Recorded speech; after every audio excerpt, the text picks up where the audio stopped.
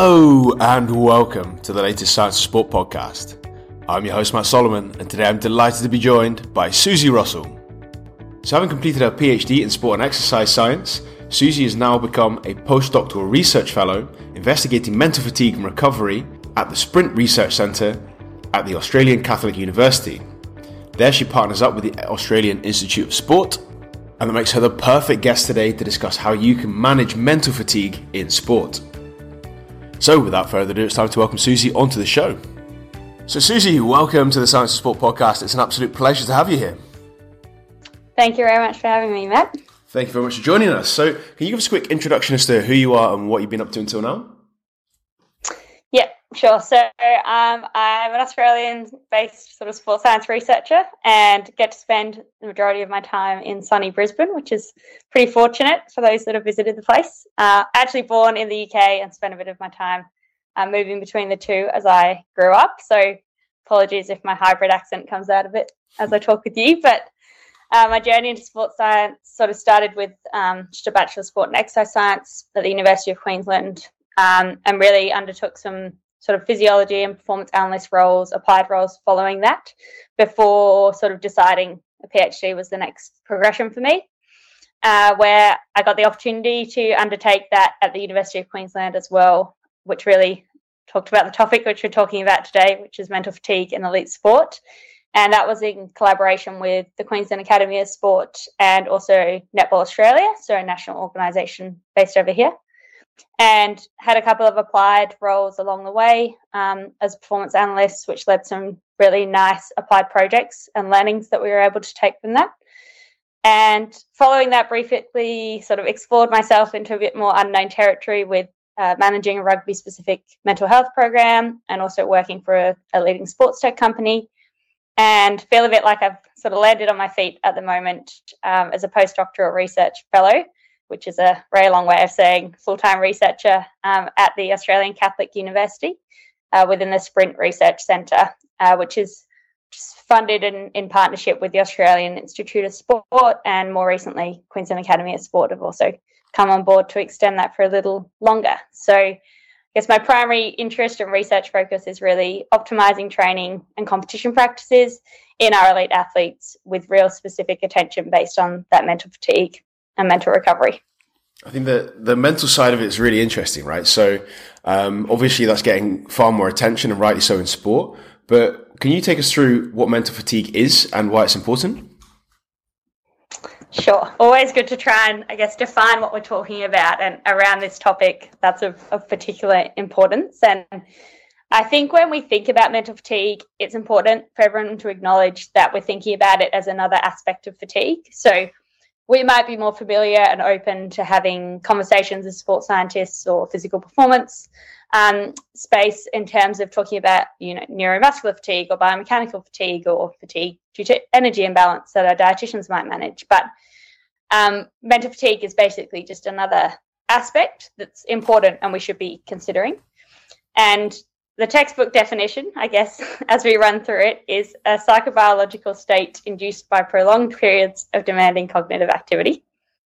But to sort of break that down as to what it really means for our everyday listener, it's psychobiological, so it has psychological and biological or physical component to it. So it's not one or the other, it incorporates both. And when we talk about a prolonged period, got quite fluffy terms in this definition, you tend to be looking at somewhere between 30 and 90 minutes based off the lab-based research. And it's a task or an activity that an individual finds cognitively demanding. So we're basically an activity that might target a cognitive domain. So things like sustained attention, response inhibition, they might be sort of semi-familiar terms to people. But what's actually cognitively demanding to one person is probably going to be influenced based on their experiences, their occupational demand, potentially genetics, training history, these type of things. So it's a period that they're doing something for a long time that feels cognitively demanding to them. And I think the best way to sort of explain it to the layperson or the average office worker, for example, is the difference you feel when you go for a run when you're feeling mentally fresh and really good, versus trying to drag yourself around the same intensity or the same distance after a really long day of work, or thinking about something that's really cognitively and emotionally consuming for you. And there you sort of might experience greater perception of effort or see an impact on your performance. And that's kind of the mental fatigue that we're talking about. And how does that then differ from mental fatigue, which is, because you said in the definition, long duration, but what about days and weeks? Is that then particularly different? Does it have different effects psychologically, biologically? Or is that kind of the same thing, which is just prolonged over a longer period of time? Yeah, it's a really good question, and something that we're still sort of, I guess, looking at and really determining around timeframes of mental fatigue even in a core lab-based science setting at the moment. So I think what you're sort of talking about is when you have a repeated exposure to that acute mental fatigue, you might start to see a reduce in tolerance, or we might have a reduce in the threshold that we can experience in terms of cognitive demand, because we're already in a fatigued state, much like we see with other types of fatigue. So that can then become a repetitive or prolonged experience for that individual, which can feel like under a state of constant fatigue as a result of not recovering well or bouncing back from the last fatiguing activity. Okay, so when it comes to how athletes then experience this, like how do they feel? How do you know that this fatigue is in your body, in your mind? How do you experience that as a human being in a sporting setting? Yeah, it's another really good question and a really important thing, and something that we sort of looked to address when I started my PhD, because we have, and I think it's important to actually acknowledge that a lot of the information that we have about mental fatigue comes from other areas outside sport. So things like neuroergonomics, transport safety, traditional lab-based research in sort of mental fatigue and exercise.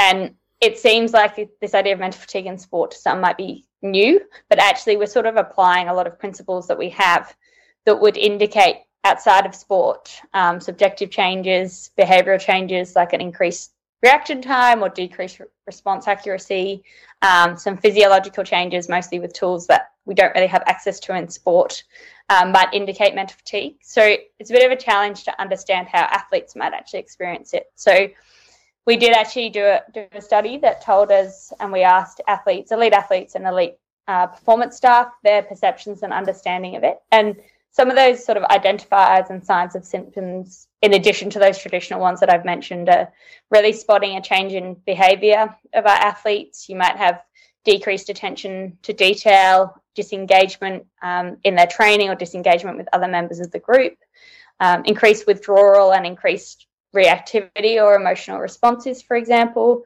And the key indicator, I guess, is maybe a change in perception of effort when they have the same physiological output. So they feel like the work that they're doing is harder, even when they haven't actually done that much more.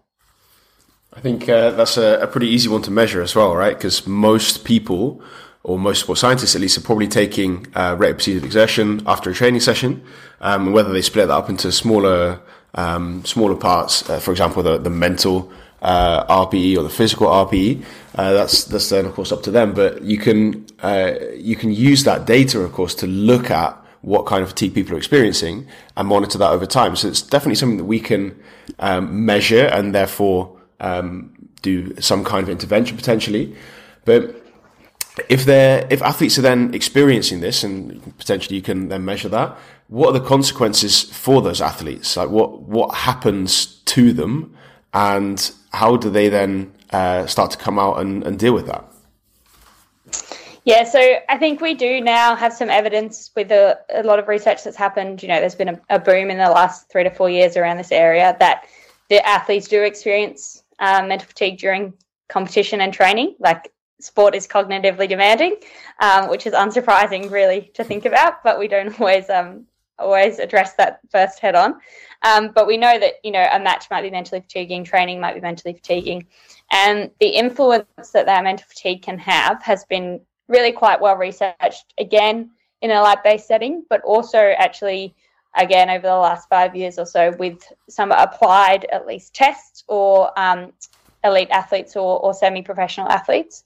And we see an influence on physical performance, technical, tactical, psychomotor, and also, as I said, RPE are psychological aspects of performance. And to give you a few examples, it's kind of hard to cover off everything that we do see impacted, but cycling time, trial performance, and time to exhaustion, 3K, 5K running performance, common tests like the beep test, yo-yo intermittent recovery, increased session RPE during a resistance training set when mentally fatigued. We've got 1,500 metre swimming study, soccer passing accuracy, shooting accuracy, this idea of a speed accuracy trade-off as a result of mental fatigue. Things in small-sided games like lower positive involvements, less successful tackles and ball control errors happening, reduced basketball free throw. We've even got studies in table tennis and for Australians, AFL kicking accuracy being shown to be influenced. And more recently, actually, also a little bit of research which is really interesting about the impact on neurocognitive functional performance tests and the risk of falls. And that list kind of just goes on and on. And also, when you think about outside the sporting context, that we have evidence that shows us we have a reduced intention to exercise or to perform physical exertion, might relate a bit to, the intensity that athletes might turn up to training with, and this concept that people throw around about, oh, they're just not with it today, or they're going through the motions, and we might see a bit of an impact there as well. So I always think about it that, we do a lot of things to try and manage or maximise our physical performance, our technical performance, our tactical performance, and psychological aspects. But mental fatigue isn't always as well considered as it could be, when there's a fair bit of evidence building up now to show there are differences that can occur when athletes are mentally fatigued. And certainly we need to do more work to look at that in the competition setting, but it's sort of showing its importance over the last couple of years. Is it then some kind of like an umbrella, or maybe you could see it as a ceiling and a floor that you could potentially, with an improvement in your mental fatigue, so being less fatigued, you can sustain higher outputs for longer? That is just a huge, you can raise the floor, you can raise the ceiling to performance itself, and if you fail to do that potentially, then you're just not going to get the best out of your athlete. Like it seems like it affects everything. Is that correct? Yeah, it affects a lot of things, that's for sure. And I think that's why I guess I, as a researcher, find it so interesting that we struggled to translate it across into our sort of day-to-day sports science practice. And that's not to say some people don't actually manage it really well with their athletes, but I'd say the majority of people don't feel confident in managing it and don't feel very knowledgeable about it. But it is something that can influence a lot of areas that we know are, contributors to performance outcome. And sport is separated by such small margins now that you should be looking at lots of different ways and newer and novel ways to try and enhance our athletes' performance. So when athletes are mentally fatigued, and we want to then, give them the best chance of getting out of that state of fatigue, what can athletes do themselves? And I want to get onto staff in a minute, but what can athletes do to improve mental fatigue when it is present? Yeah, and this is a really good question because, everything with sport, it's like, oh, great, the research tells us it's bad, but what can we actually do about it? I want a strategy that's going to work with my athlete. And I completely understand that perspective and then the need to have a change or an outcome that we can see happen. And the good news is that with mental fatigue and recovery, we sort of have a number of strategies which are emerging or being explored in the application either prior to, during or following to mitigate or potentially reduce the impact of mental fatigue.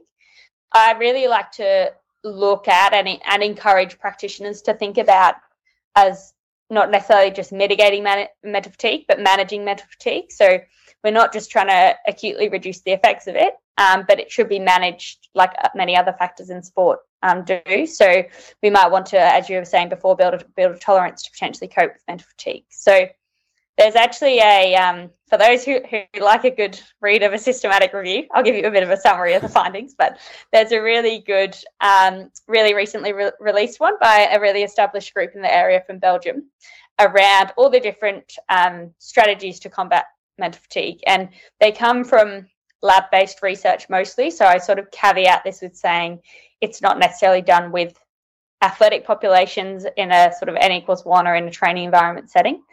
But the number one thing that we know can help us mitigate mental fatigue is caffeine, and probably why a lot of us enjoy a morning and an afternoon coffee a lot of the time. Just one? Appropriate. Yeah, I definitely have more than one a day, but don't know about most sports scientists. But so sort of appropriate dosaging, up to 5 milligrams per kilogram of body weight, and sometimes this can be combined with glucose. It can be delivered in a mouth rinse form or capsules form. Obviously in a coffee format, for example, but you've got to also consider, I guess, the practical implications potentially on sleep, on gut and digestion around that use of encouraging caffeine use. But we do know, based on sort of a theoretical model, that it impacts or relates to our adenosine accumulation or reduces our adenosine accumulation, which can can make us mentally fatigued. And then we have other nutritional methods, like a loading dose of creatine. Interestingly, it's been shown to be beneficial to cognitive performance and improve our cerebral oxygenation, which can be important in that. We've got some, I don't want to say left field, but more, I guess, alternative methods. So smelling of essence, which includes commercially available chicken essence. There's a couple of studies have been done on that, which is a bit interesting. Is your top tip sniffing chicken? I'm not quite sure. It's come out of I think some Asian country that produces it commercially, and I actually need to read more into it myself. But that's one of the methods that has been shown to be effective. But also things like including mechanical massage or music preferences, binaural beats or certain frequencies of music that athletes can listen to. And there's also sort of promise in connection to nature, so time spent in the beach or the mountains or those kind of restorative environments. And of course, napping, again, because of that adenosine relationship, has sort of been shown to have some positive impacts. This one might be less popular with the athletes whose coaches have listened to this one, but there is also the suggestion that the use of social media or flicking between popular social media apps, let's just say, for periods of 30, 45 minutes can actually there has been studies that have shown can increase our mental fatigue and have a negative subsequent impact on performance.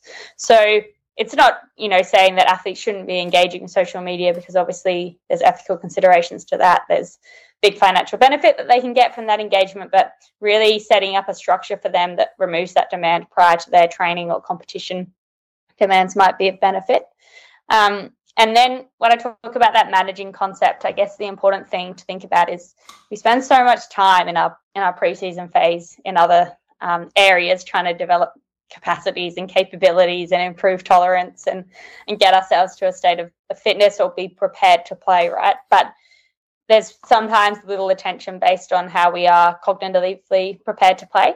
And there's a concept that's kind of been coined or termed as brain endurance training, but the concept of cognitively demanding yourself prior to, intermittently during, or even immediately following exercise that has kind of good potential. Again, more research needs to be done, but to be used in the preseason phase or maybe in the rehab phase to make athletes who can't physically be outputting much, but could be experiencing higher RPE once they are outputting what they can, through that co-cognitive demand at the same time. So there is a lot of different strategies out there which can be used, and it's just honestly finding sort of starting with a small case study and finding those athletes that you think it can be used for. And for support staff, I think when people come to me and ask me to talk about or give them advice, it's all very well having all these strategies that they can use, but the first step is really making sure they can identify and they can educate their athletes on mental fatigue. So we have some recent data from a study that I get to publish, so hot off the press, that a lot of practitioners know or think or say that they think mental fatigue has a big impact on their athletes' training and their competition performance, but very few of them actually feel confident in their knowledge around the topic, and also feel even less confident in applying that knowledge to be able to maximize their athlete performance. So I think it's really important that in that management or in that mitigation, the first step is really educating themselves to really know more about the topic, and hopefully listening to this podcast is a good step forward for them in doing that. I hope so, and there's certainly already a lot of ideas that have been stimulated in my mind, and there's certainly not the one that involves smelling chicken. But in terms of then like an action plan, how can someone then start to make a plan with all those great little pieces of advice you've given to make sure that if they are feeling fatigued mentally, that they can impact that in a positive way? And how can they do that if they're listening to this now and they're feeling fatigued already and they need to put that into action in the next 20 or 30 minutes? Yeah, I mean, the most acute strategy is definitely, around use of caffeine, and we know that's acute and it's evidence-based and that will work. But I think in terms of starting a conversation with your athletes and finding a way that you can monitor their mental fatigue, that's not necessarily super invasive to them or doesn't add a huge cognitive load to them. But getting an understanding, even through a conversation, of what they find mentally fatiguing in their training and their coaching setup, and try and, I guess, remove some of those stimuluses that are making them feel cognitively fatigued around the times that performance is important. I think it's pretty common that athletes will report that they feel it, but it's often not necessarily well actioned because people don't necessarily feel empowered and educated to be able to do it.